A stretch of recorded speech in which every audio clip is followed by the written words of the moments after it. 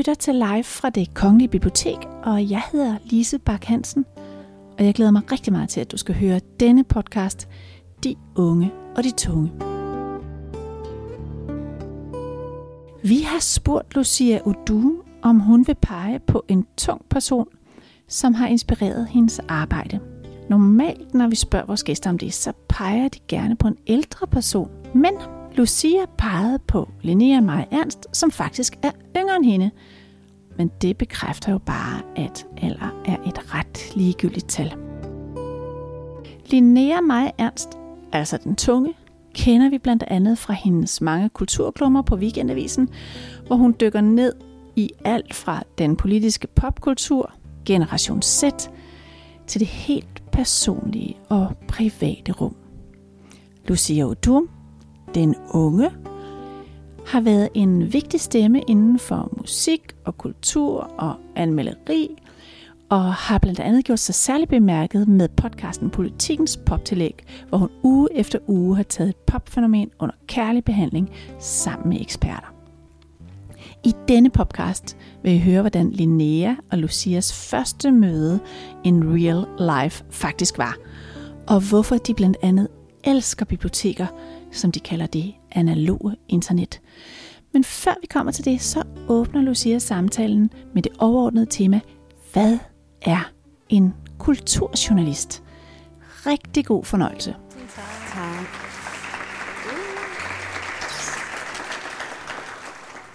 Jeg tror faktisk, jeg misforstod temaet, da jeg fik en mail om det her, fordi det var noget med, at jeg skulle vælge en ældre journalist, som jeg gerne ville tale med, som jeg så op til. Men den eneste journalist, jeg kunne komme i tanke om, da jeg læste mailen, fordi jeg læser lidt for hurtigt nogle gange, det var Linnea Marie Ernst.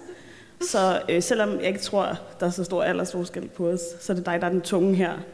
Og jeg lader som om, jeg er den unge herovre, hvilket ikke passer. Men jeg vil gerne starte den her samtale med at spørge dig, hvad du synes, en kulturjournalist er. Fordi det tror jeg kunne være ret spændende som affyringsrampe for den her samtale, hvor vi nok kommer til at fuldstændig splitte det begrebet. Godt. Ja. Jeg tror, at selvfølgelig er en kulturjournalist en, der skriver om kulturprodukter, en, der skriver om tv-serier, eller podcasts, eller film, eller litteratur, eller kunst, eller noget i den forstand. Men for mig, eller det jeg synes er interessant især, er hvordan man kan skrive om det kulturelle som det man kunne kalde den sociale fantasi, altså vores fælles sociale fantasi. Alle de roller og figurer og historier og fortællinger, som vi hele tiden får foræret af især popkulturen. At man kan selvfølgelig sige, at når en eller anden HBO-serie handler om vores liv, så er det også omvendt, at vi hele tiden former vores liv efter de fortællinger, vi har tilgængeligt i popkulturen. Og det er det, jeg synes er interessant. Og jeg skal altid minde mig selv om, at man også kan være kulturjournalist på den måde, hvor man ligesom skriver om kulturpolitik, eller sådan, hvem har magten i branchen, eller hvad har Joy sagt i den her uge, eller sådan, hvad er kulturpolitik? Og jeg kommer altid til at gå sådan for privat til det. Jeg kommer altid til at se en eller anden film, eller læse et digt, og så er jeg sådan, nej, jeg må ændre mit liv. Nu ser jeg altid et nyt lys. Altså, jeg tror, det var lige sådan første gang, jeg var lille og så The Breakfast Club, og var sådan, Gud, jeg er den her person, der sidder nede bagved og har det rigtig mærkeligt, og der er plads til den outsider-rolle. Eller første gang, jeg så fucking Åmål, og var sådan, Gud, den her kærlighedshistorie er mulig i verden. Altså hele tiden det her med at udvide sine sociale fantasier. Det synes jeg er spændende. Det er måske også lidt en sådan en særlig afart af kulturjournalistikken. Men det er jeg rigtig interesseret i. Hvad med dig? Hvad synes du, en kulturjournalist er? Men det er det, som jeg ikke rigtig ved. Og det er det, jeg synes, der er rigtig spændende ved at være en. Det er, at jeg ikke ved, hvad det er. Og at jeg ikke synes, det behøver at betyde så meget at vide det. Jeg synes bedre, jeg kan forstå den kulturjournalistik, du beskriver her, som en måde at arbejde på. Og nu prøvede jeg lige at tænke på, hvordan jeg er kulturjournalist, og så lavede jeg sådan et eksperiment på mig selv, at nu sagde Signe noget til jer, og så skulle jeg bruge min kulturjournalisthjerne til at forstå, hvad det betød for mig, hun sagde noget til jer. Hun sagde, at Mathilda Gustafsson, som har skrevet bogen Klubben, kommer og taler her. Jeg skulle have været inde og se hende mandag, det er så rykket nu til den 20. Hun har afsløret kulturpersonen, eller sådan noget, i det svenske akademi for overgreb. Og hun er fra vores generation, 87'er. Og hun beskriver jo i sin bog, som jeg synes er fantastisk, hvordan hun bruger Instagram til at overvåge den her kulturpersonlighed, Jean-Claude Arnault, og finde ud af, hvad det er for nogle strukturer, og hvad for en kultur rundt om ham, der skaber myten omkring den klub, han har, den undergrundspoesi-klub, han har, hvor de her ting er mulige, fordi alle grænserne er udvisket. Så det der med at forstå, at når jeg hører nogen sige noget, så den flyvske tanke, der flyver igennem mit hoved med Gud, Mathilda Gustafsson, hvordan er hun egentlig kulturjournalist? Det skal jeg holde fast i. Altså det der flygtige øjeblik, hvor jeg hører hendes navn og tænker et eller andet, det skal jeg gå videre med. Så det der med, at det er noget, der hele tiden ligger og svæver, når vi har referencer imellem hinanden. Det er ikke noget, der behøver at være fuldstændig funderet i et dyb research. Det kan komme bagefter. Jeg tror bare, man skal tage de der flyvske tanker om, hvad det er, der bliver name-droppet eller sagt meget alvorligt, og skrive dem ned og have sådan noget her på sig.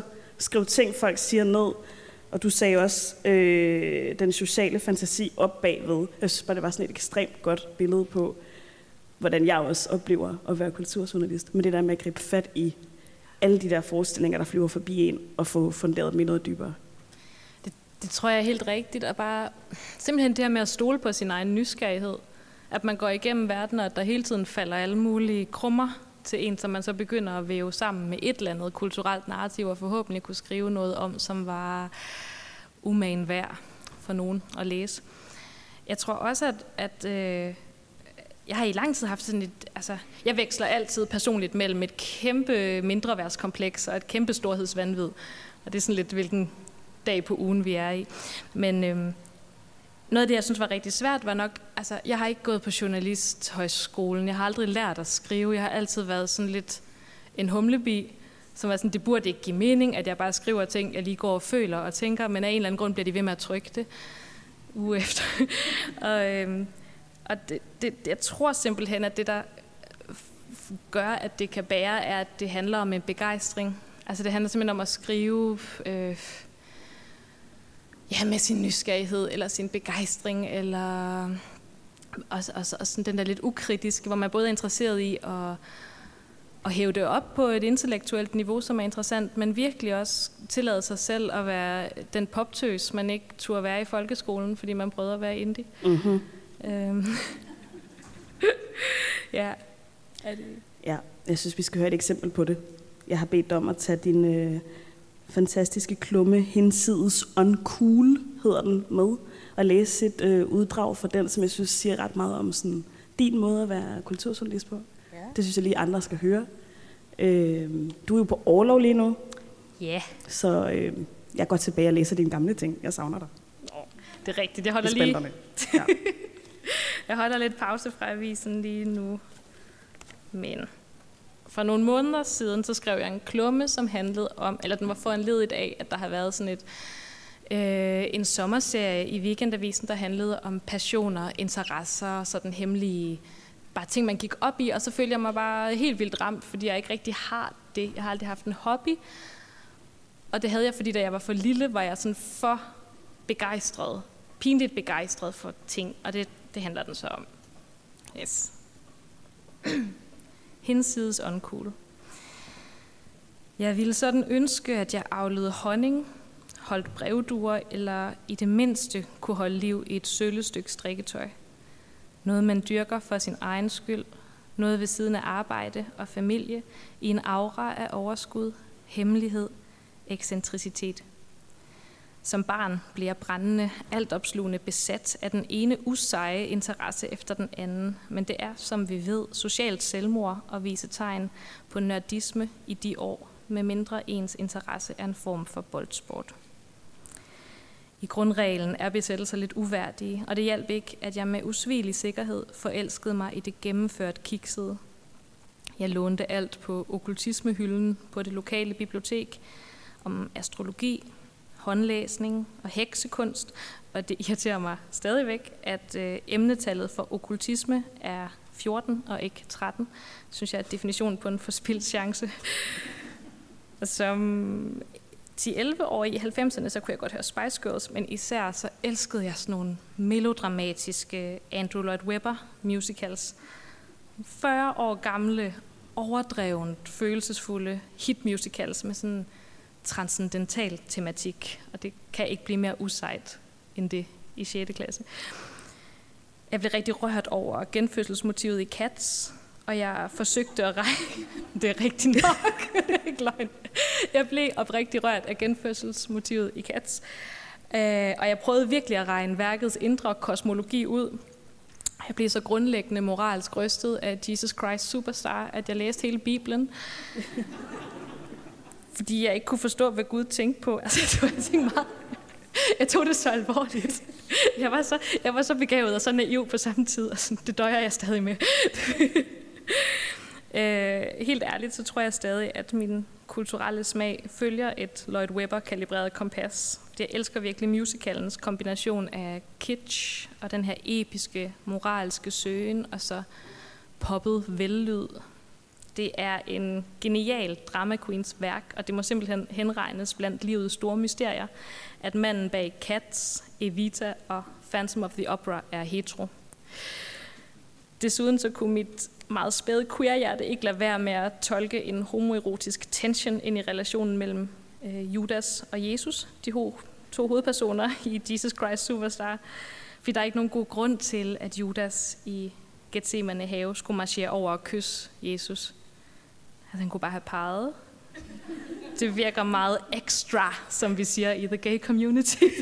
Jeg kan godt genkende drama, når jeg ser det. Og som det nok fremgår, så kommer man hurtigt rigtig langt ud i fantasien, når man beskæftiger sig for sådan intenst forelsket med popkulturelle værker, og begynder at kigge underligt på en i skolegården, når man lige stod og snakkede håndbold.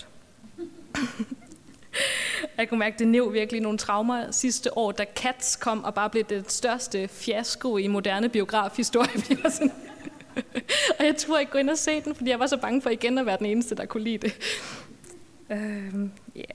Så jeg tænker, det har taget et par årtier at ryste folkeskolens coolhedslov af sig.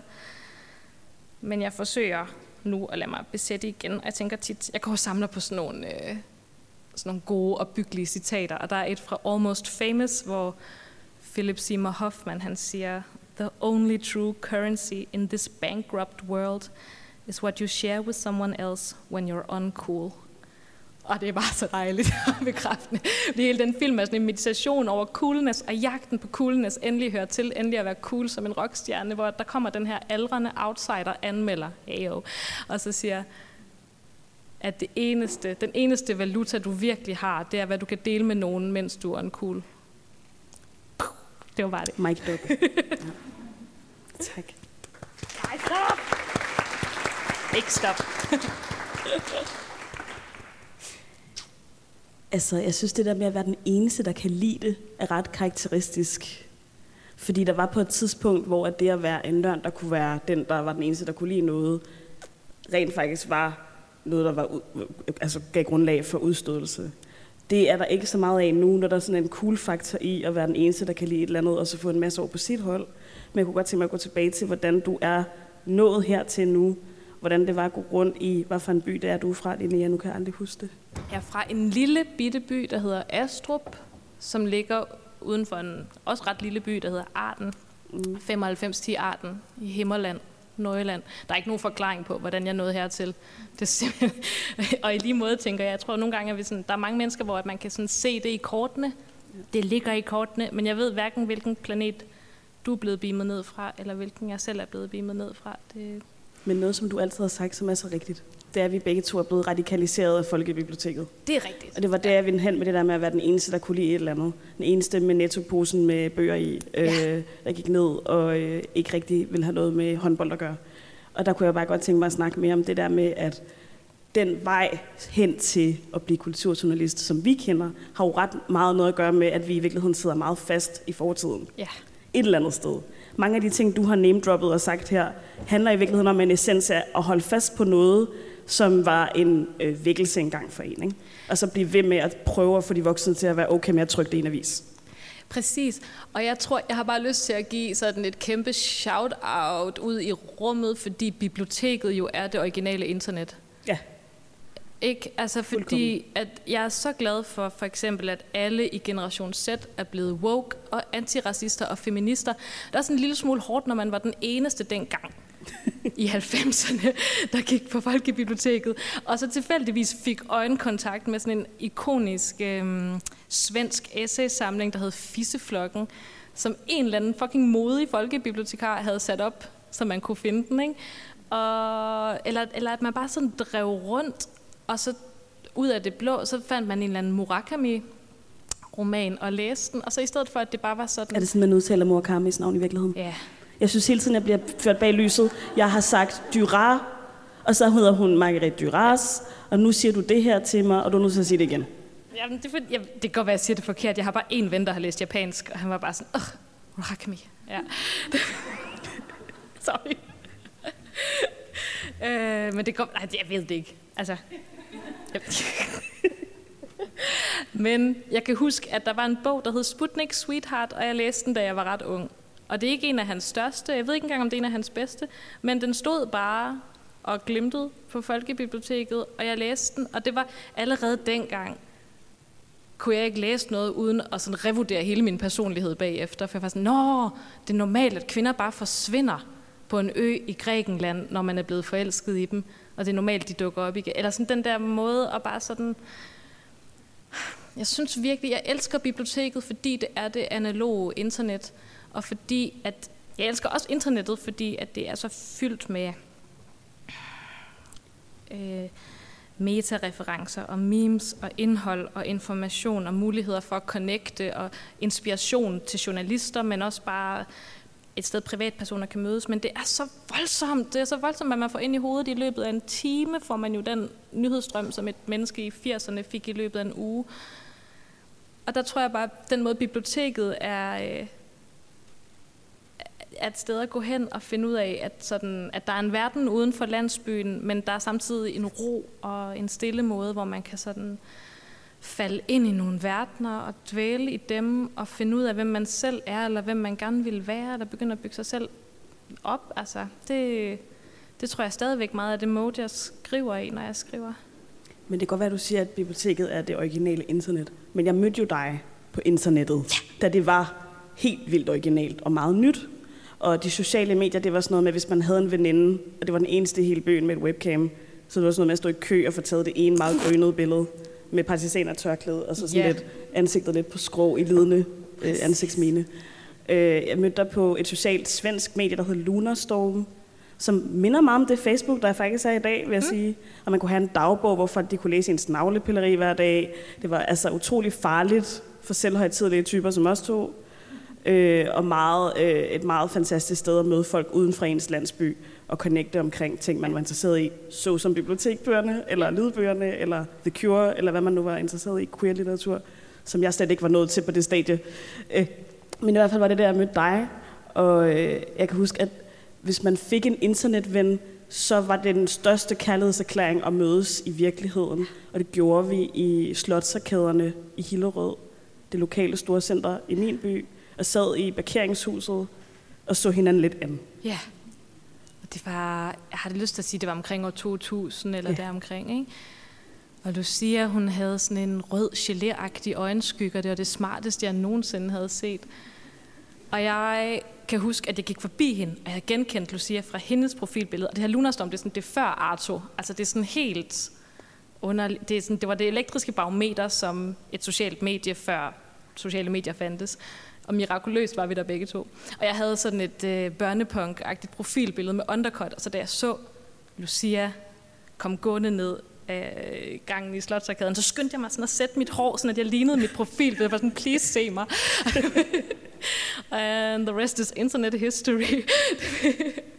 Men det kunne noget særligt at være i et fællesskab, hvor man ikke behøvede at tilpasse sig, men man kunne finde de andre, der heller ikke havde tilpasset sig der, hvor de var. Mm. Og jeg tror, det er det, jeg synes, man skal tage med sig også, når man er et voksent myndigt menneske, der godt må sige ting i aviserne eller i mikrofonerne, at det der med at snakke om ting, som ikke er tilpasset det rum, man er i. Jeg tror ikke, at alle skal være kulturjournalister, som vi er det. Der er nogen, der skal skrive om Døje Mogensen og grave i regeringens aktindsigter og alle de her ting. Men der er også nogen, der skal komme ind i de her rum med deres eget filtrerede system af det, de har oplevet. Og det synes jeg, man lærte på de her første sociale medier, at diskutere, hvad man var interesseret i, og sende små MP3-filer over Messenger, og gøre sig ekstremt umage for at komme i nærheden af de ting, der interesserede en. Og jeg synes, den der umage, der lå i den der første bølge, som også lå i at gå på biblioteket, og være ekstremt åben over for alle de informationer, der stod foran en, og tage dem med hjem og interessere sig for dem. Det er virkelig noget, der har givet mig en ryggrad i hvert fald. Helt sikkert. Og det ville jeg ønske, man egentlig kunne vende lidt mere tilbage til nu. Jeg kan mærke, at jeg også er meget overvældet for tiden af det internet, der findes nu. Jeg synes godt, man måtte slukke for nogle af de der servere, der styrer dem. Kan man ikke sænke tempoet igen? Kan vi genindføre modemet eller sådan noget? Så der kommer sådan en telefonlyd, der knaser, inden man skal på. Så det er lidt mere svært at komme til det. Men jeg synes, der er et eller andet med umagen fra den tid, og den der måde at vælge nogle sjælevenner på, som man skriver til, som jeg har inkorporeret. Når jeg tænker på en læser i dag, så tænker jeg på mange af dem, jeg chattede med dengang.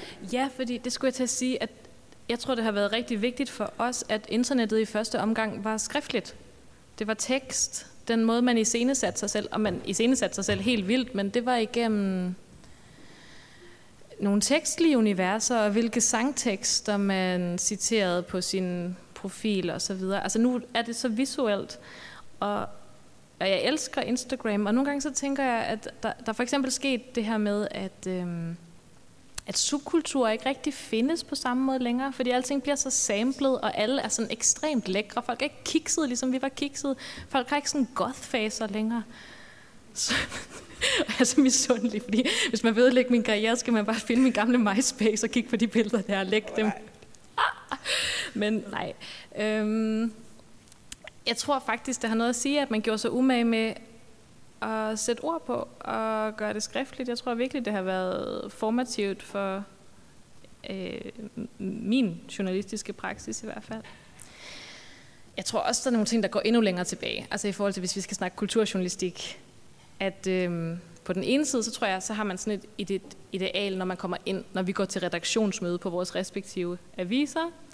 Mm-hmm. Og man sidder og lader, som om man forstår det, fordi alle er sådan journalister på den der meget objektive, meget faktuelle, meget distancerede. Jeg skal bare ligesom rapportere fra noget, der foregår. Og jeg kan slet ikke have det. Altså mit ego kan ikke være i det. Jeg vil meget hellere være Joan Didion. Jeg vil meget hellere være sådan den der 60'er New Journalism, hvor man ikke kunne være der for sig selv. Altså hvor man ligesom skulle med, og ens følelser skulle med, og ens privatliv skulle med. Det er også derfor, jeg ikke kan lade være med at skrive sådan nogle der klummer, som bare handler om sådan grundlæggende at ydmyge sig selv ved at fortælle noget, der er for privat. Men altså simpelthen det her med at have sig selv så meget med, og det tænker jeg, det er også et kompleks for dig. Ja, det er et kæmpe kompleks for mig. Det der med, hvor meget må man skrive jeg, og jeg synes, jeg fik mange læserbrev, da jeg startede på Politikken i 15, og slet ikke havde skrevet særlig meget på det tidspunkt, om at der var meget mig og jeg i det, jeg skrev. Og så det, som jeg har lært hen ad vejen omkring det, med at få sådan nogle læserbreve, det er jo faktisk et ekstremt stort kompliment. Fordi det, der er med vores tid lige nu, det er, at alle kan jo sige noget, som nogle andre også har sagt, på den måde, man kunne sige det. Der er en masse artikler ude på internettet om nogle kulturfænomener. Der findes en masse måder at vinkle på, og en masse måder at tænke på, som der er tænkt. Og så kan man skrive sin karriere igennem, og hele tiden holde sig inden for linjerne af nogle kilder, eller noget, der er blevet banet af vejen, der er blevet banet for en. Men det, som jeg synes er en stor lærdom, det er, det vigtigste, man kan lære, det er at filtrere det, man gerne vil give videre. Altså, at det er en selv, der giver det, man kritiserer, eller analyserer, eller kommenterer videre i de artikler, man skriver. Så det der jeg-noget, har jeg i virkeligheden sådan opdaget nu, er et kæmpe værktøj for sådan nogle kritikere som os. Vi er jo ikke kulturjournalister på den måde, vi skriver kulturnyheder. Vi er kulturjournalister, der også er kritikere, det vil sige, at vi kommer med vores kritiske sans og vores oplevelser af værker, som er subjektive oplevelser. Og så er det meningen, at folk ikke skulle kunne høre, at det er alle og enhvers mening, men vores mening, og vores læsning, eller lytning, eller kigning af et værk. Og der tror jeg, at det med jeg faktisk er en rigtig god øvelse at give sig selv radikalt meget tilladelse til. Og være meget mere interesseret i, hvad er det egentlig, jeg synes og mener og oplever, og hvordan kan det være meget tydeligt i den læsning, folk får af min tekst. Hvordan kan den her tekst ikke være skrevet af nogen andre, end den, der sidder og skriver den? Fordi der er Joan Didion findes jo allerede, og det kan også være rigtig intimiderende for os alle sammen. Men det der med at finde ud af, at måske har man bare oplevet nogle andre ting, end Joan Didion har. Man har ikke oplevet Californien i 60'erne. Desværre. Der var ikke noget med at tage noget heroin med Jim Morrison, og sådan lige komme til at skrive, at man i hvert fald ikke røg den der crack-pipe, men det var ham, der gjorde det. Altså, der var ikke noget med lige at sådan have været vidne til tingene, som alle sammen var det, der skrev den store, den 20. århundrede historie, vi gik glip af, fordi vi er født i 80'erne. Men det der med, nu vi er her, og det er her, vores udsigtspost er, og så har vi et ansvar over for, at folk også skal høre, at vi var her. Altså, de skal kunne høre, Linnea Meyer Ernst oplevede det her omkring queer-litteratur, eller en kedelig bog, som hun var nødt til at indrømme var kedelig, selvom hun ville ønske, hun forstod den. Og alle andre sagde, de gjorde det, men det gjorde lidt ikke. Du ved, stå ved det, man oplever, og så lade andre folk stå ved deres oplevelser. Vi er heldigvis mange journalister. Jeg tror, det er sådan lige meget, om man er studerende, eller freelancer, eller up and coming, eller hvad man er, så er det bare rigtig vigtigt, at man giver sig selv lov til at lære og stå ved, at man er ved at give andre folk lov til at forstå, hvad man tænker. Det er det, jeg tænker om det. Så tænker jeg, at vi skal snakke lidt om, fordi vi er fra internettet for 20 år siden, har ligesom formet os, og vi har måske begge to en følelse af, at der er et eller andet med den tid, vi er i nu, med det internet, der er nu, som er en lidt overvældende opgave for de gamle medier, vi sidder på, og forholder sig til. Hvad tænker du om kulturjournalistikkens ansvar over for det her meget voldsomme, monstrøse internet, som vi er i lige nu?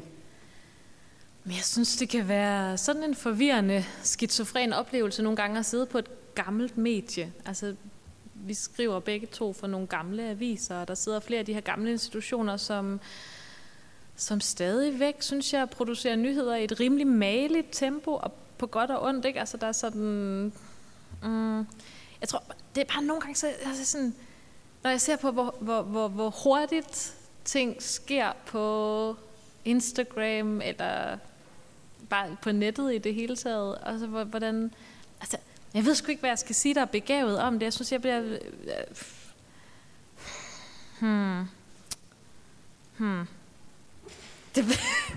Man må godt tænke. Ja, men jeg kan også sige noget, mens du tænker. Ja, ved du det? Ja, om det. Tak. Fordi jeg er jo fra et andet medie end dig. Du er fra et rigtig gammelt medie, hvor I har meget langsomme deadlines. Og der kan jeg godt se, hvad du mener. Weekendavisen, der kan jeg godt se, det går lidt langsommere. Jeg synes, det går fucking hurtigt på Politikken. Jeg kunne godt tænke mig, at det gik 70% langsommere. Og jeg er ikke vildt gammel, eller utrolig gangbesværet, eller langsom. Jeg kan godt følge med i tempoer og sådan noget. Jeg gider bare ikke. Jeg skal være i den her branche forholdsvis længe, forestiller jeg mig. Og jeg kan bare mærke, sådan, at hvis jeg skal processere det, som vi lige har snakket om, med selv at processere det, man skriver om, så skal jeg faktisk have tid til at tænke.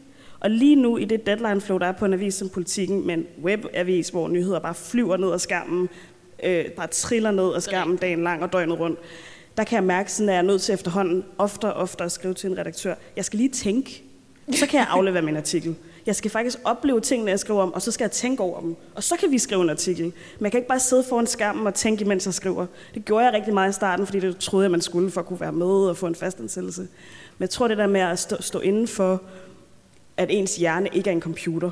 Altså, selvom de hele tiden siger det i tech-verdenen, så er det ikke en computer. Det er en hjerne, og den skal lige connectes med det her. Den skal også lige gå på biblioteket og læse og slå op i noget, og ud på Google og researche, og snakke med en god ven rundt om søerne, og gå en tur i skoven, og holde fri og sove. Og så pludselig er der sket noget med det, man har tænkt. Men alt det der flyver forbi en, som vi snakker om, som de der brødkrummer, dem skal man helt sikkert samle op. Men den der tid til at tygge på det, og forvalte det til noget, der bliver et brød, og som noget folk de kan gå ind i og forstå, hvad er. Der synes jeg måske, vi har et lidt stort overvældelsesproblem lige nu. Vi har helt klart et overvældelsesproblem, og det har man som kulturjournalist, og det har man også bare som menneske i dag, tænker jeg. Altså, jeg er på orlov lige nu for første gang i mit liv, og det er så dejligt. Altså, jeg vil det hver sensommer fra nu af for evigt. Jeg vil hellere det, end at spare op til en lejlighed, eller sådan. Det vil jeg hellere bruge mine penge på. Det er så rart at have tid til enten at skrive noget, bare fordi, at jeg havde lyst, eller måske bare gå en tur den dag. Og jeg tror, det er også, altså, men det er også meget privilegeret at skrive på Weekendavisen, som udkommer en gang om ugen, og hvor en redaktør altid hellere vil have, at man tænker lidt mere over den artikel, end at den lige kommer i den her avis. Så kunne den komme næste uge, hvis man kunne skrive noget, der var lidt mere gennemtænkt, eller sådan. Så på den måde er det vildt privilegeret at kunne få lov til at gå og sådan mumle lidt med det og samle og lige være sådan og nus om det. Men når det så er sagt, så bliver jeg også nogle gange sådan, jeg føler mange at de gamle medier også bare, de kan aldrig indhente internettet anyway. Det giver ikke nogen mening at løbe efter internettet, fordi det har allerede løbet 17 gange rundt om Politikens webudgave, mens den bliver, altså, fordi så selv når Weekendavisen prøver, så er det sådan noget med, at de sådan i 2018 opdager, at der er noget, der hedder et meme.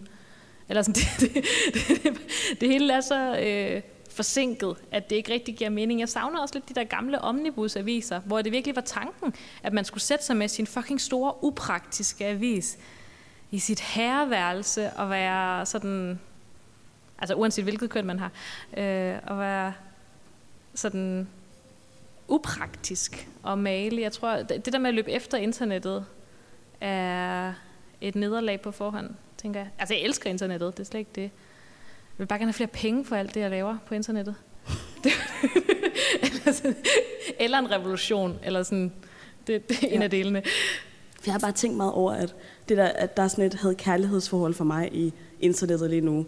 Med, jeg elsker internettet, men jeg synes også, at der er nogle mennesker derude, der får noget erstatning for kulturjournalistik i sådan noget influencer-værdi noget, som egentlig bare er meget...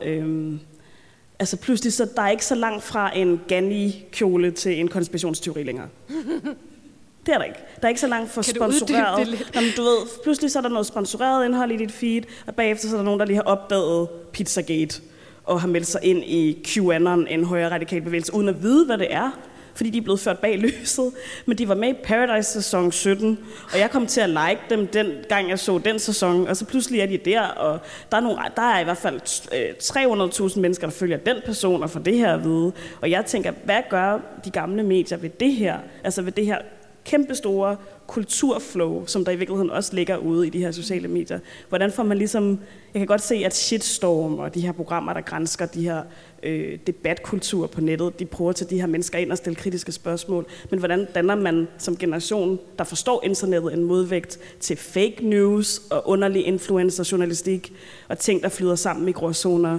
Man vil også gerne selv radikalisere alle mulige mennesker, man vil også gerne være en sej, objektiv journalist, der er kritisk over for tingene. Altså, der er jo i virkeligheden meget, der kan clashe, synes jeg, i forhold til de gamle medier og den nye verden. Så jeg har i hvert fald sådan et had-kærlighedsforhold til spektrummet, som journalistik og internet er lige nu. Jeg tror, at det man skal gøre, det er at ansætte nogle skribenter, som fucking elsker at skrive. Altså ikke kun at skrive nyheder, men som elsker skrift, som elsker tekst og som elsker sprog. Fordi jeg tror bare, det er en vaccination. Altså det er noget andet at læse en klumme eller et essay eller et portrætinterview af en kulturjournalist, som elsker sit arbejde og elsker sin egen signatur og elsker at blive delt. Altså det der ego skal man heller ikke kimse af, fordi jeg tror, vi har jo alle sammen lyst, nu siger jeg alle sammen, i hvert fald mig og Lucia, og måske nogle af jer, til at være ikoniske. Altså, og det tror jeg stadigvæk, trods alt, at man får bedre afløb for i de medier. Altså selvfølgelig er der folk, der er sindssygt ikoniske og vigtige kulturelle stemmer på sociale medier, men der er alligevel en eller anden idé om, at du skriver lidt dine opdateringer med venstre hånd, og du får ikke penge for det, og du skriver nogle stykker om dagen, og det hele er sådan lidt... Altså, jeg tror seriøst, at man bliver nødt til at hyre nogle mennesker, som også gerne vil have været forfattere, eller som i hvert fald har en ambition med deres skrift. Altså, jeg tror seriøst, det er det bedste, hvis man skal konkurrere med internettet. Så må man prøve at huske på, at man er lavet af papir, hvis man er en avis, eller sådan, at det er lavet af tekst. Men jeg synes, der er ved at ske noget med nogle folk, der er yngre end os to, som kan noget andet end det. Og det er, der er sådan nogle, jeg kalder dem meme-journalisterne. Og jeg tror, en af dem kalder sig også den 5. statsmagt, Maja Tekeli, som var på det lille mimeværksted. Jeg er rigtig dårlig til navnene. Noget med mimeværkstedet, mimemageriet. Ja, det lille mimemageri. Ja. og Frederik Kullager over på Zetland, som også er god til at finde ud af, at der findes 200 mennesker i Danmark, der har meldt sig ud af samfundet, eller finde en sindssyg højre radikal gruppe ude på dark web, eller altså et eller andet, jeg slet ikke selv vil have redskaber til at finde, og som også kan skrive, men som også kan tale og lave podcast og møde op og være kilder, og som også kan bruge sociale medier til at lave meme-journalistik, og altså rapportere kritiske spørgsmål ud i deres stories, og alle mulige ting, jeg slet ikke havde tænkt på, man kunne gøre. Også være kritisk over for medierne som statsmagt i sig selv. Det vil sige, at de ikke bare mediernes, den 4. statsmagt, de er den 5., der også kigger på den måde, medierne er medier på, og hvordan de sociale medier er et medie, og anholder den måde, de sociale medier prøver at være medier på. Det synes jeg er sindssygt spændende, og det leder mig hen til den der generation Z-ting, jeg også vil snakke med om, fordi det er jo dem, der skal komme efter os. Nogle af jer sidder sikkert også her, og der er bare nogen, som ikke skal være forfatterne, men som skal være den 5. statsmagt, fordi de kan det der med værktøjerne, og de kender det der overvågningsudstyr, der gemmer paranoia, som man kan sætte på computer, og de kan måske også hacke, og de kan måske også kuppe regeringen og alt muligt sindssygt. Men i hvert fald har de adgang til nogle rum og nogle kritikker af de rum, som jeg føler mig meget, meget fremmedgjort overfor. Det synes jeg er pissespændende. Det er pissespændende. Det er meget spændende. Jeg lavede sådan en lille serie med portrætinterviews af Generation Z, fordi jeg var halvt imponeret og forelsket, og halvt bare sådan... Kan du lige sige aldersgruppen bare lige for... Jo, det er jer, som er født mellem, 95 og 2005, tror jeg, eller så er det 2010, jeg kan ikke huske det, men dem der, som er sådan under 25, og som får mig til at vågne skrigende op om natten, ikke? Fordi at man allerede skal til at bekymre sig om folk på 20, der vil have ens arbejde. Ej, men jeg synes faktisk, at det var rigtig spændende, fordi mange af de ting, som millennials bliver anklaget for, eller anerkendt for, det synes jeg, man ser bare i endnu mere udpræget grad hos den her generation Z. Altså, at det er en endnu mere klimabevidst generation, en endnu mere kritisk, magtkritisk og normkritisk generation, og at alle er enormt interesseret i åbenhed omkring køn og seksualitet og alle mulige frihedskampe. Som er de gamle bliver kaldt identitetspolitik? Som er de gamle bliver kaldt ja. Og hvad vil jeg sige med det? Hvad vil jeg sige med det? Noget med Gen Z'ere. Yeah. Hvem er de? Nå, men hvem synes du mødte, da du lavede dine 3 portrætter, for eksempel? Du lavede 3 portrætter af nogle meget forskellige Gen Z'ere. Ja. Yeah. En, der var stået meget af, en woke, men også bare fuldstændig sin egen ener, somalisk ung dame, yes. Og en ung queer poet. Altså, du havde virkelig hele spektret med, synes jeg. Ja, jeg synes, jeg selv havde hele spektret med, og så sad jeg inde til et redaktionsmøde, og så var jeg sådan, hvorfor har du kun talt med venstreorienterede mennesker? Altså, det var ikke med vilje, eller det var bare lige dem, jeg godt kunne lide.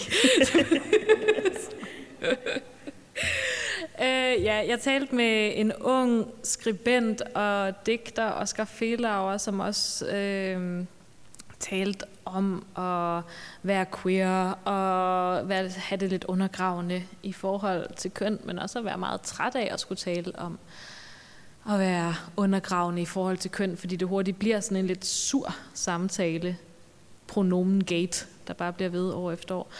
Og talte jeg med Nafisha Fidow, som er ung stjerne, synes jeg, der ikke selv vil kaldes debattør, men bare er altså så god til simpelthen at cirkelsparke politisk. Så god til det arbejde, hun ikke har endnu. Uanset hvad hun vil have. Ja. Altså, jeg glæder mig nemlig til, at hun bliver statsminister. I hørte det her først, Nafisha Fidow, hvornår? 2035? Ja. Forhåbentlig før. Så talte jeg med Julie Emil Thielsen, som er hovedpersonen i et program, som hedder Befri dit liv, der kørte på TV2 Østjylland, lidt og overraskende, og YouTube, tidligere på året, som har droppet lidt ud af hele sådan præstationskulturen, og sådan bare... Tager nogle stoffer i Indien. Og tager nogle stoffer på Samsø, og det lyder måske lidt sådan skramlet, men jeg har aldrig mødt et mere roligt menneske, der var sådan helt i send. Hun solgte det virkelig godt. Jeg var sådan, hvad laver jeg? Hvorfor har jeg stress om morgenen? Hvorfor går jeg ikke rundt og plukker jordbær? Eller rejser verden rundt? det, man skal forstå, det alle allerede nu forstår af mig, det er, at jeg ikke kan møde nogen eller læse noget, uden at jeg er sådan, jeg må ændre mit liv. I ved, der er det der digt af Rilke, hvor at jeget i digtet kigger på en sådan en torso-skulptur, fordi Rilke jo er en kæmpe douche, ikke? Så selvfølgelig sidder han og kigger på en skulptur af Apollon, og så føler han ligesom, at kunsten, at torsoen drejer sig mod ham, kigger ham lige i øjnene og siger, du musst dein Leben ändern. Du må ændre dit liv. Og den oplevelse har jeg bare dagligt. Ja. Altså, eller i hvert fald, når kunst er god. Og når mennesker er gode. Hvad fanden vil jeg sige med det? At tale med alle de her vidunderlige, forfærdeligt unge mennesker, som så... De fik mig bare til at tænke, at jeg tror måske lidt, vi har købt en version af ungdommen, som er fortalt af paranoide boomers, om at folk under 20, de er enten sådan nogle præstationsangste 12-talspiger, eller også så sidder de bare på sociale medier og har det overfladisk. Og det er bare ikke rigtigt. Det er bare ikke fucking rigtigt. Altså hvis den generation både er Greta Thunberg og Tessa, så er 12-talspige bare et meget vattet begreb, synes jeg. Altså, vil jeg bare sige. Ja. Jeg kan bare mærke, at jeg glæder mig til, at andre kommer og gør ting, så jeg ikke skal arbejde så meget. Altså sådan, det er faktisk sådan en arbejdsskade, jeg får af det her kulturjournalistik, der jeg får mindre og mindre lyst til at arbejde. Og så vil jeg bare gerne skrive mere tekst og være mindre inde på kontoret. Ja. Men ved du, hvad jeg tænker? At det også lidt, jeg synes det er så dejligt, at alle er blevet feminister, og at alle er woke nu, men jeg har da også lidt sådan, det var så lidt. You're welcome. Altså det der benarbejde, man lavede dengang, det var kikset at være feminist. Det var super kikset at være den eneste feminist på efterskolen. Ja. Men også på Eurowoman, hvor det var det første printmedie, jeg var på, hvor jeg skulle skrive noget, og ikke bare tale ind i en radiomikrofon, som jeg havde gjort i mange år først. Og der kan jeg huske, at jeg skulle skrive om Beyoncé, som havde erklæret sig feminist i 14. Og de havde et langt redaktionsmøde om, hvorvidt man skulle putte feminist op i overskriften. Langt redaktionsmøde. Kan vi skrive feminist? Kan vi finde et andet ord? Det var i 14. What? Det var i 14. Det var kikset. Det var altså jeg ved ikke, hvad de har gjort for at fortjene det, de her seje mennesker, der har været det super længe. Men det, altså, det tog lang tid. Det er moderne historie, det her. Ja. Jeg vil også bare lige pege på sådan en mulighed for folk, der gerne vil lave kulturjournalistik, som kom efter Eurowoman for mig.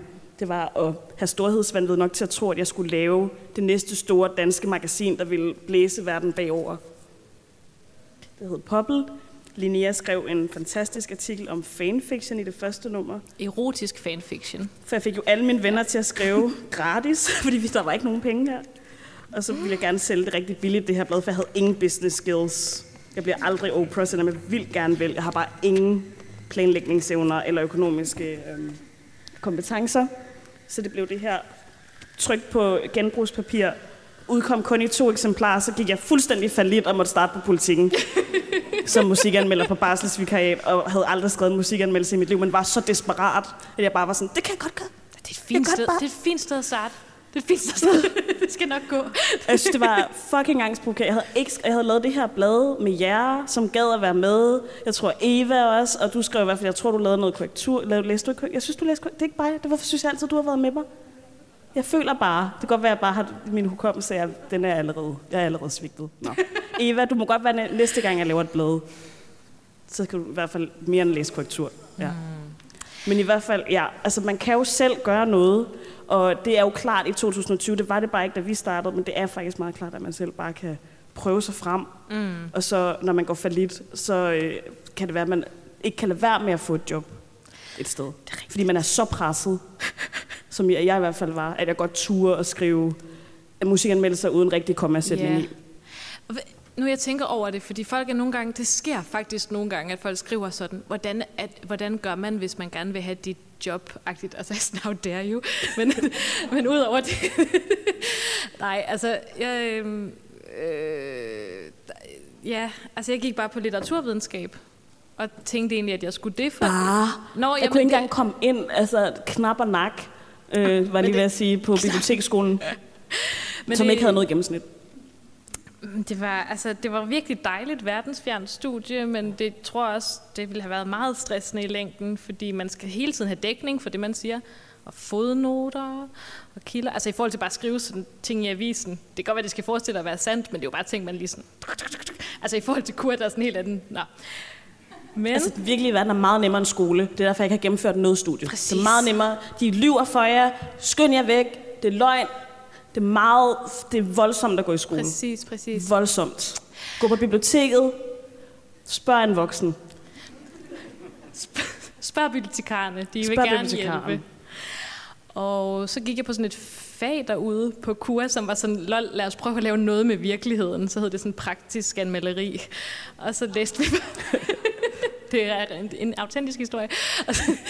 Og så havde jeg Tue Andersen Nexø, som bare for evigt vil være min Yoda inden for kulturjournalistik, vidunderlig mand.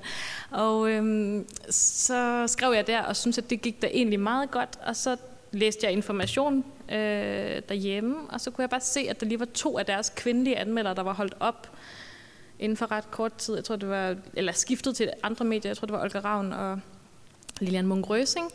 Og så ved jeg ikke, så tog fanden bare ved mig for en gang, så det sker sådan en gang hver 10 år, hvor jeg bliver sådan påståelig og var sådan, jeg synes, det er rigtig dejligt bogtillæg. Jeg har det rigtig træls, at der ikke er flere kvindelige anmeldere. Det ligner ingenting.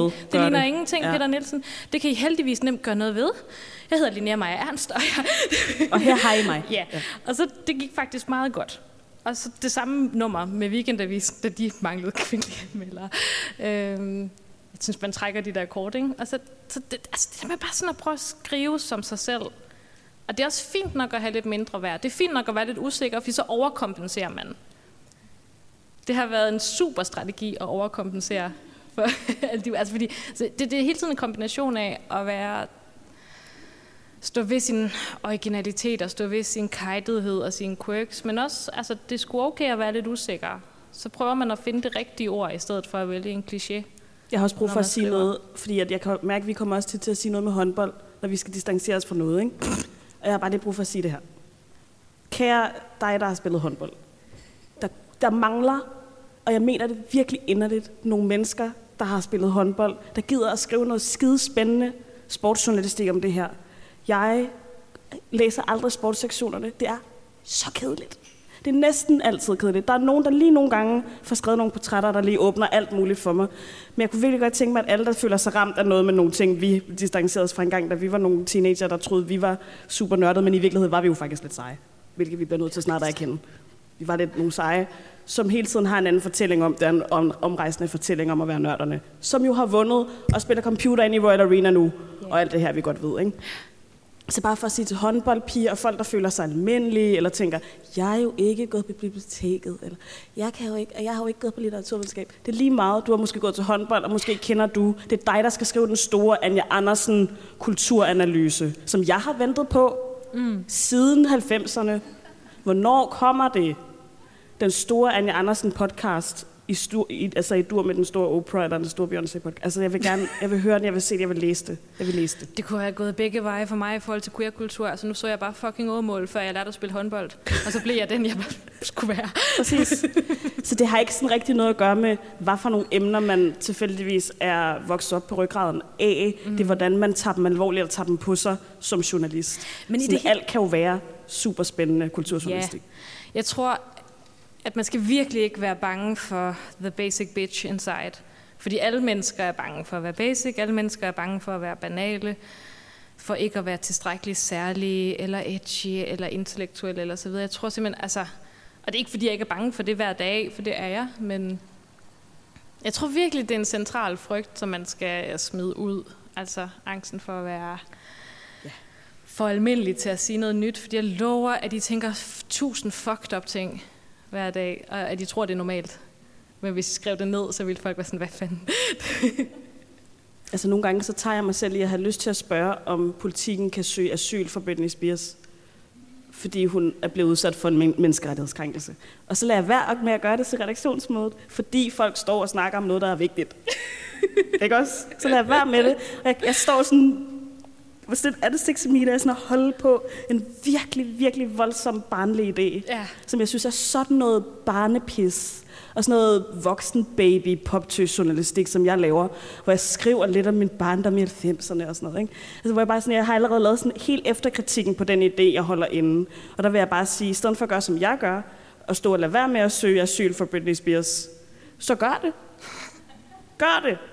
Fordi nogen skal jo gøre det. Der er nogle andre, der søger nogle aktindsigter, når der bliver svindlet med noget Stein Bakker og så videre, og kan gå på Det Kongelige og søge nogle rigtig gamle og finde ud af, at der var et maleri, der var falsk. Og alt det. Altså, det er der nogen, der kan finde ud af. Alle behøver ikke at gøre det. Der er nogle andre, der kan søge asyl til Britney Spears. Yes. Det var bare for at sige, sådan, den der følelse, man har til redaktionsmøder, studiegrupper, whatever sted man er i livet. Måske skal man bare være lidt mere stå ved den fjollede idé, man står helt nede i mavepinen med, og føler, at det mest pinlige og sådan, man selvsaboterer med de idéer, man har, ikke? Jeg fik et rigtig godt råd apropos det der med, fordi man er jo altid pinlig, man er altid bange for, at ting bare tanker til et redaktionsmøde, når man siger det, og folk synes, det er åndssvagt.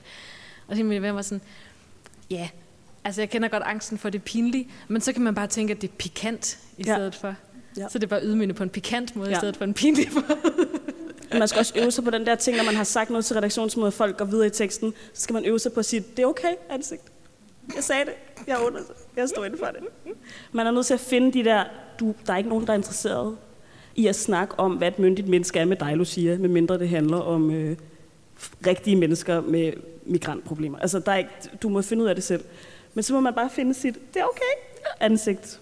Fordi det er rigtig vigtigt, at man tør gå ud i de der fjollede sider af ens selv, som andre folk siger, det er jo det der. Det er jo også bare. Altså det tror jeg faktisk, det er vigtigt, at det der, som er det, man håner inde i en selv, det er den idé, man også siger højt. Fordi jeg tror virkelig, der er noget på spil i de idéer.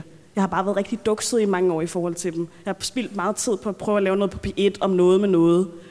Skal jeg også flytte ind på et hospital i en uge, ligesom Michael Bertelsen, og snakke meget langsomt ind i mikrofonen?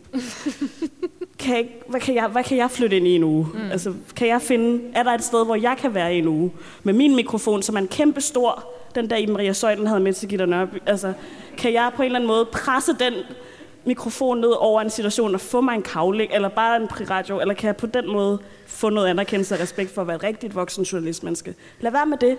Michael Bertelsen findes i forvejen. Du må godt snakke hurtigere end ham. Ja. Og også fordi, at jeg tror, du er måske alligevel tættere på Gita. Tak.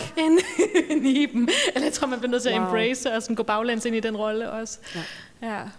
Og det er bare noget, jeg tænkte, det er også en note to self, det her med alt det pinlige, alt det, man sidder på. Fordi der er ikke nogen, der skal høre det her lige nu. Det må jeg lige tage med en, der forstår mig først. Bare få sagt det, for jeg tror, det er rigtig godt at disrupte alle de der rum. Fordi den eneste rigtige valuta i den her verden, det er det, man deler med andre, når man er uncool. Ja, der fik du lige lavet den. Så nu er det spørgsmål. Og jeg synes også, hvis man skal gå hjem og få så sådan en, jeg vil også være kulturjournalist oplevelse, så skal man til Almost Famous, som har 20 års jubilæum, tror jeg. Eller et eller andet i den dur. Fordi den var også åbenbarende for mig i hvert fald. Yeah. Og find nogle rollemodeller, for helvede. Find nogen, der skriver, som I synes skriver great, og så stjæl med arme og ben, og så find ud af, hvem I selv er undervejs. Eller sådan. Det men også lad være med det, fordi du skriver også mega fedt selv. Det var også bare, fordi jeg kender den, altså, men have et alter af personen, og så find det selv, eller sådan, men sådan, lad dem være det, der giver tilladelse til at finde ud af at sige det selv. Jeg tror, det er rigtig vigtigt, at det er det, man får sagt, at man er faktisk nødt til at synes, det er rigtig, rigtig hårdt, rigtig længe, og finde frem til at sige noget selv med sin egen stemme. Det er rigtig svært. Men det er ligesom det går ud på det hele. Det er langsomt at få mere og mere mod til at få sagt ting med sin egen stemme, og nogle gange blive ydmyget. Og lad være at have en forventning om at have selvtillid i 20'erne. Det kommer. Nej, det gør jeg ikke. Det gør det ikke. Gør det ikke? Det kommer ikke. Au. Jeg synes, jeg kan lugte den, så jeg kan se det i horisonten. Jeg glæder mig til 45, kan jeg mærke. Ja. Måske noget med rækkehus, jeg ved det ikke. Måske friværdi, jeg ved det ikke. Jeg tror det ikke. Så måske skal vi have noget spørgsmål. Ja, vi vil gerne have spørgsmål. Ja, nogle andre, der spørger om noget. Hvornår vi gik i gang med at kaste, det var en, der godt kunne lide poptillægget, som spurgte, hvornår kastede man ting ud i verden, ikke? Det er jo sindssygt godt, fordi det tror jeg sådan, at det, der har været lidt underliggende undertråden, det har vi hele tiden gjort. Altså, mange af de ting, poptillægget bygger på, bygger bare på hele min opvækst og min glæde ved at se MTV, eller min glæde ved at se tv-serier i stedet for at lave lektier, eller min glæde ved at droppe ud af ting, fordi jeg tænker på noget andet. Det er det, der er... Altså poptillægget blev afvist i 4 år af etablerede medier. Inden jeg startede på Politikken, og Katrine Hornstrup ude, der var podcastredaktør, kunne huske, at jeg havde sagt for 3 år siden, at jeg gerne ville lave det her program, og sagde, når du får lov af de andre redaktører, så laver vi det program. Altså vi snakker om, at jeg havde en idé, som blev afvist rigtig længe, og jeg fik hele tiden modarbejdet, at det var en god idé. Hvilket er ret syret nu, fordi nu vinder vi priser, og jeg har lige lukket den. Så det er jo bare typisk. Men så har jeg jo gode argumenter for at starte noget federe, ikke? Men det der med, at mange af de ting, som man kommer til at gøre, har hele tiden været der. Altså det er sådan noget, som alt det, man interesserer sig for, altså alt det, man går rundt og væver rundt i, alt det, man tror er trinene hen til noget, er i virkeligheden tingen. Altså det er sådan det, jeg har lært. Det er, at i virkeligheden er tingen der hele tiden, den har altid været der. Man skal bare lade være med at sige, at man skal have et diplom for at gennemføre det, eller snakke om ting, eller man skal ikke først graduate for at lave noget som poptillægget. Nej, præcis. Det skal man simpelthen ikke. Folk kan lave poptillægget lige nu. De kan lave programmer, som gransker ting, som de undrer sig over lige nu, imens de er ved at finde ud af tingene. Fordi journalistik er jo ikke noget med at have fundet ud af ting. Det er noget med at finde ud af ting. Altså helt grundlæggende er journalistik noget, man undersøger, og så skriver man, eller tænker, eller reflekterer. Og det kan alle stadier af livet godt rumme. Og så kan man blive dygtigere og mere modig, og man kan blive skarpere. Men man kan jo ikke gøre det uden først at forsøge. Så det er ligesom det, der er svaret. For jeg har ikke taget nogen uddannelse. Jeg har ikke læst litteraturvidenskab. I wish. Jeg har læst Linnea. Hun har sagt, hvad jeg skulle læse, så jeg læste. Og omgivet mig med mennesker, som jeg synes kunne tænke selv. Og det er også en uddannelse at snakke med andre mennesker, at tænke højt sammen, og gøre alle de her ting. Uddannelse er pissegodt. Jeg ville ønske, at jeg havde kunnet finde ud af det. Det vil jeg nok godt kunne nu. Men det er fordi, at nogle gange så skal livet lære en nogle ting, og andre gange så skal lærerne lære en nogle ting. Det er alt efter, hvem man er. Så sådan, alt det der med, hvordan har I... Måske kigge på jer selv med en... Hvordan har jeg... Hvad interesserer jeg mig for? Og så gør tingene ud fra den spørgsmålstegns logik der. Hvordan og hvad, og hvad er det egentlig? Det er der ligger noget, og så kommer der en samtale, og det skal godt være, at man ikke får besvaret spørgsmålet, men man snakker sig hen imod noget i hvert fald, ikke? Er det et godt svar? Det er et godt svar. Men jeg tror også, altså jeg vil bare sige, bare lige for at gentage et omkvæd, lad være med at lede efter den rigtige uddannelse, eller vent til, at I er færdige med en bestemt uddannelse. Altså jeg får også nogle gange de der spørgsmål med, hvilken uddannelse har du så taget? Altså, jeg var sindssygt glad for litteraturvidenskab personligt, men det har intet at gøre med det, jeg laver professionelt nu. Eller det har det jo, men det har ikke været nødvendigt. Det er ikke det handler om. Jeg begyndte også at skrive, mens jeg læste. Og Nafisa Fidow, som jeg interviewede, jeg synes, hun sagde det virkelig godt, at hun oplevede, at hendes generation har ikke den store tiltro til det der med at være certified. Altså man behøver ikke at have en grad eller en uddannelse. Der er ikke nogen mennesker under 25, der kunne finde på at købe et kursus af en eller anden havfru-kvinde på YouTube til 45.000, men det er sådan nogle... altså, det der med, hvis man vil lære et andet, så ser man bare en tutorial på YouTube og går lidt i gang. Jeg synes, alle i den generation er sindssygt gode til at være rigtig punk-rock omkring at lave kulturdækning, og det synes jeg bare, man skal embrace så meget man kan. Man skal bare ture og sige, jeg kunne godt tænke mig, det her er der nogen, der vil være med. Og det tror jeg, vi har gjort meget. Altså jeg har i hvert fald, fra jeg var teenager, arrangeret punkkoncerter og gjort ting og lavet film. Jeg kan ikke finde båndene nu, og de var ikke særlig gode, og jeg vidste ikke, der fandtes en filmskole. Men det der med, jeg vidste ikke, altså jeg anede ikke, at universitetet var noget, man kunne. Jeg troede, det var sådan, alle sammen var PhD'er. Altså jeg fattede ikke noget, men jeg interesserede mig for alt muligt. Så der på den måde fattede jeg et eller andet, ikke? Men det der med, måske var jeg forskånet for ambitionerne, men mega ramt af interesserne. Altså sådan, det der, altså jeg har virkelig interesseret mig for mange ting, og så har jeg fået at vide, at jeg skulle interessere mig mere for skolen, og det har jeg ikke gjort. Og det er også fint, hvis man har noget, man interesserer sig for. Det er ikke så fint, hvis man ikke interesserer sig for noget, fordi så kommer det, man laver, ikke til rigtig at være noget. Så interesse og gå i dybden med det, man gerne vil undersøge, eller er nysgerrig omkring, totalt meget den vej, synes jeg. Og som et lille motto fra det virkelige liv, så kan jeg anbefale at være nervøs for alting, men ikke bange for noget. Ja. Så synes jeg, man kommer rigtig... Det er fuldstændig rigtigt. Nervøs for alting, ikke bange for noget. Ja, fordi så owner man det, og sine nerver og sin usikkerhed, men så må man ligesom være nervøs, og så gør det alligevel. Som de siger i, hvad er det nu? Jonathan Løvehjerte. Brødren Løvehjerte. Hvis man ikke gør det, man er bange for, så er man ikke noget menneske, men bare en lille lort. Tvebak. Yes. Der sidder også en der. Ja. Hvad gør vi for at være til stede, apropos alt det internet, halløj, vi har snakket om her tidligere? Okay, jeg kom lige til at føle mig rigtig boomeragtig, da jeg hørte dit spørgsmål, fordi det er sådan noget, man kommer til at sige, ikke? Det går så hastigt i dag, og vi skal bare mærke efter og gå en tur i skoven, og bare shut up, eller sådan, men der er jo noget i det, ikke? Det er rigtigt, det er rigtigt nok. Ja, hvad fanden gør man? Jeg synes, du lige sagde det. Sluk telefonen og gå i skoven. Seriøst gå i skoven. Ja. Bare gå, altså virkelig.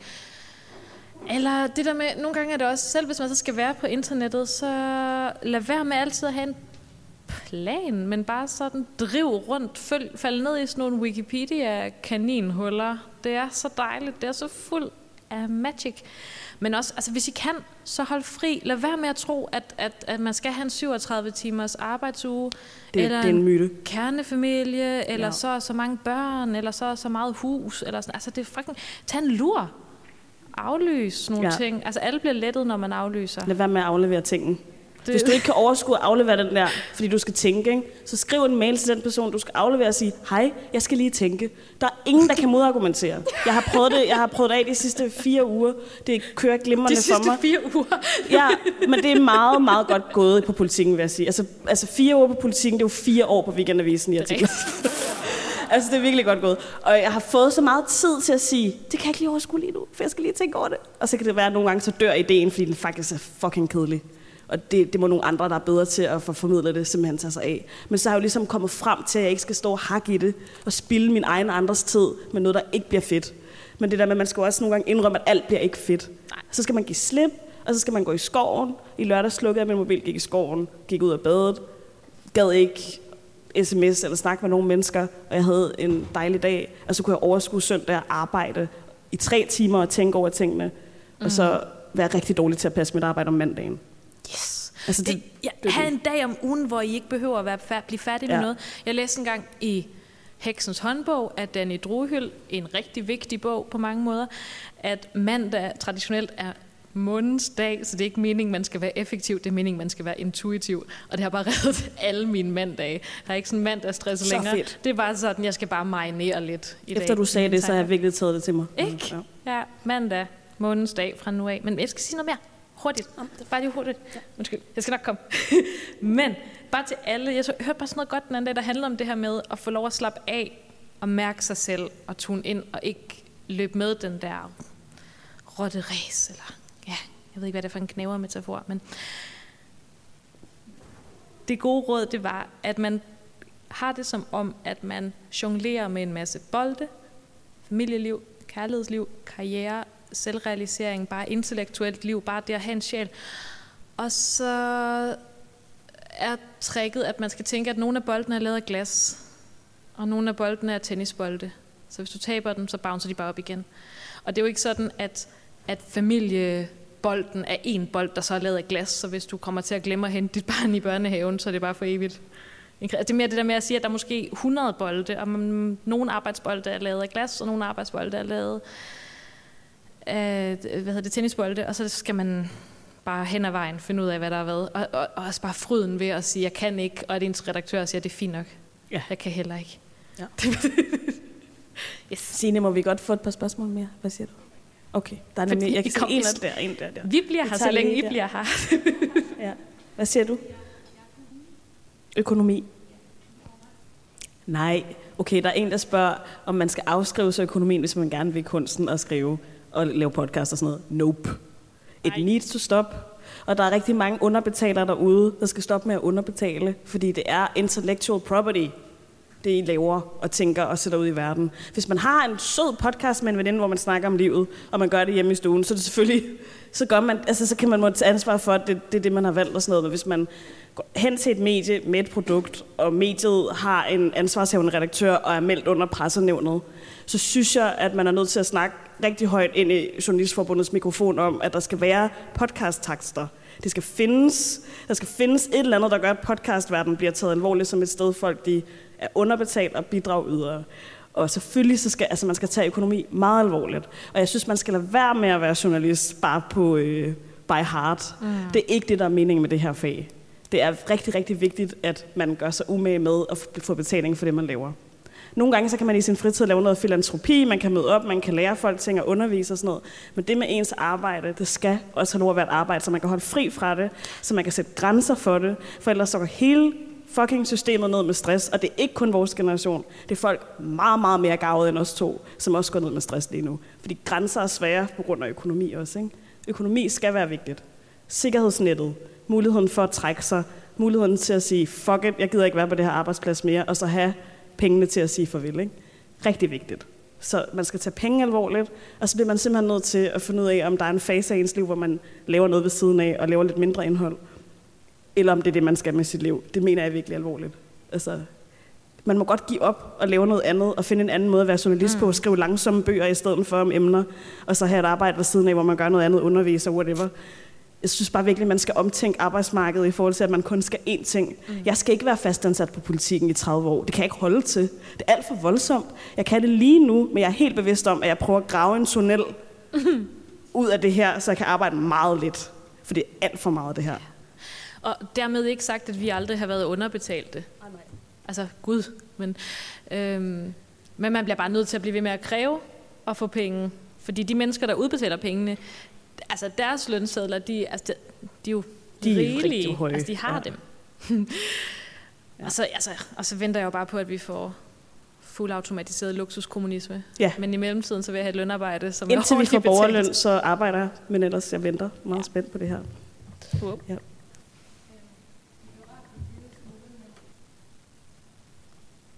Altså, vi er jo ikke alle sammen journalister på samme måde, kan man sige. Altså, journalistik er jo meget forskelligt. Jeg er i hvert fald meget optaget af, at journalistik skal være meget forskelligt. Der skal være nogle kæmpe divaer, der gør noget, som handler om at stå ved en oplevelse af kunst og kultur. Så er der nogen, der skal være nogle kæmpe kommasætter og redigerende og korrekturlæsere. Der er nogen, der skal være graverjournalister og gå helt ned i bunkeren, hvor man ikke kan se dem, og så trække de store ting i samfundet frem i lyset, som ikke har noget med dem som personer at gøre, men deres kompetencer til at researche og grave at gøre. Der er uendeligt mange måder at være journalist på. Vi kan godt lide at være sådan nogle journalister, der har selvindbildskhed omkring at være den kunst, vi taler om. Og det er en meget lang tradition, altså den går meget langt tilbage, og den skal man stå ved, hvis man interesserer sig for den. Og det er rigtig svært i Danmark. Der er virkelig, jeg kommer også fra sådan en avis, hvor det ikke er så fedt med jeg og store personer, og man skal helst, og man skal ikke stikke næsen frem. Men prøv at det må man sgu selv om, ikke? Det er rigtig fedt, hvis der er nogen, der gerne vil være introverte og gravende og grundige, og det handler om historien. Men ja, altså whistleblower og så videre. Fuldstændig. Kom i gang med det whistleblowing der, altså. Men jeg kan kun søge aktindsigt i mig selv, ikke? Altså jeg kan kun sådan nogle gange tænke, jeg får også bare sådan helt sådan, hvad hedder hun, Karen Blixen, der var sådan, storyteller, eller sådan, ikke? Altså,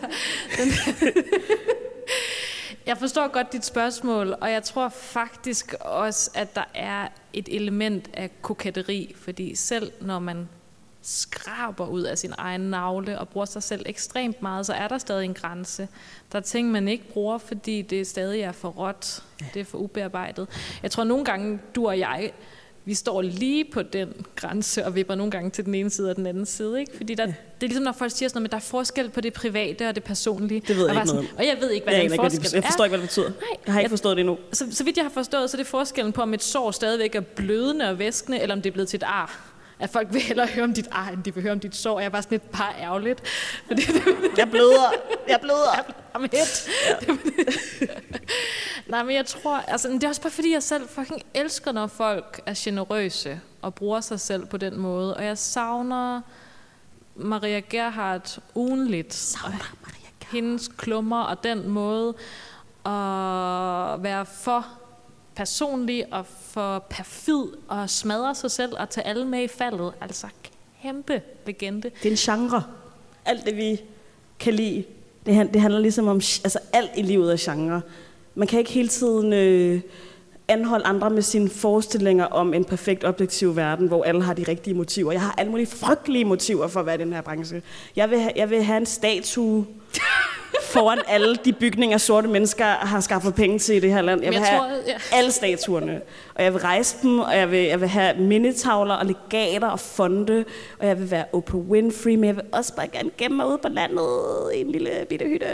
Jeg vil alt muligt, og det kan man også godt, selvom man skriver i en avis, eller sådan ville det der kommer utrolig mange selvoptagede digtere i det her land ud af. At det der med at skrive i en avis først, og få alt for meget selvtillid. Ikke? Og jeg tror faktisk ikke, det gør noget, fordi så er der nogle andre, der er hospitalsklovnene, og der er lægerne, og alle er lige vigtige. Og jeg er en hospitalsklovn, og jeg er stolt af det. Jeg har ikke noget imod det. Men jeg er jo stadigvæk mega mindre værd i forhold til, at jeg tænker sådan, men jeg har jo ikke rigtigt skrevet noget, for jeg har jo ikke skrevet en bog. Jeg har jo bare skrevet de her 3.000 klummer. Eller sådan, altså man har hele tiden sådan nogle fake grænser for, hvad der er det rigtige, hvad der ville være sådan kunst, eller whatever. Eller bare sej objektiv journalistik, hvor man var Cavling. Jeg skal ikke Cavling, altså. Det store spøgelse på min arbejdsplads, og jeg kan mærke, måske er det bare nogle andres ting. Og jeg er sådan, i en alder af 33 stået lidt af på det der med at skulle det, de andre på redaktionen gerne vil. Altså jeg ved det ikke, jeg kan ikke undskylde for det længere, det jeg gerne vil. Jeg vil sgu bare gerne bilde mig selv ind, at jeg har noget spændende at sige, og at folk skal høre det. Og fordi jeg siger det på en fed måde. Det kan også være, at nogle andre siger noget fedt, men jeg siger det på den her fede måde. Og det bliver jeg bare ved med at stå ved, indtil folk siger, at jeg skal skrive. Ja. Og lade være med at give mig adgangskort til avisen længere. Men præcis, også fordi der er sådan, altså, folk er generelt super politisk i bred forstand, og der er så meget fokus på alle mulige strukturer, undertrykkelse, alle mulige måder, man kan forholde sig politisk til verden, og jeg synes, det er pissevigtigt og godt. Jeg synes også, at jeg tror, der hvor jeg fokuserer, der hvor jeg skriver bedst, det er det, der handler om privatlivet. Og ikke sådan vasketøj eller kernefamilie, men sådan det intime liv, det bløde liv, den del af en, som ikke kan reduceres til en hel masse markader. Fordi jeg har også lyst til at sige sådan, jamen, jeg er feminist, jeg er queer, jeg er venstreorienteret, jeg vil have den her specifikke, lækre form for kommunisme nu. Men det er sådan, der er også en del af en, som ikke kan sættes på formel. Der er også en del af en, som ikke kan sættes på overbegreb. Som er den del af en, som elsker at se Romer-film. Og som elsker at lide. Og som elsker at være ulykkelig forelsket. Og som elsker at være i tvivl. Og som elsker at synes, at hun selv er et work of art. Og prøver at skrive om det imens. Og det er altid sådan lidt pinligt, det der med, at man sådan prøver at sætte et tekstligt selfie af sig selv, og lade som om, at det er nogle andre, der har taget det, men i virkeligheden var det en selv. Altså, der er sådan et super ikonisk billede af, hvad fanden, er det Strindberg? Ja, det er Strindberg. Ja, det er Strindberg. Idiot. Altså som sådan, at man ligesom ser Strindberg, der sådan ligger henslængt hen over sådan sit, sådan, altså med hovedet i hænderne hen over sit skrivebord, sådan den lidende kunstner. Og, så sådan, og så står der foto, August Strindberg. Og det er jo også dig og mig. Det er også, ja. Men vi har allerede indrømmet det, så det er helt, vi er gået planken ud, folk vidste godt, det var os. Og det er fint nok, og jeg synes bare, hellere at leve i en journalistisk verden, hvor der er pisseirriterende selvoptagede journalistkrukker og hystade som mig og dig, end ikke. Ja, det var så lidt igen. Jeg vil gerne have flere af jer, så jeg håber, vi har radikaliseret jer lige så meget, som Folkebiblioteket radikaliserede os. Det var mic drop herfra. Ja, tak.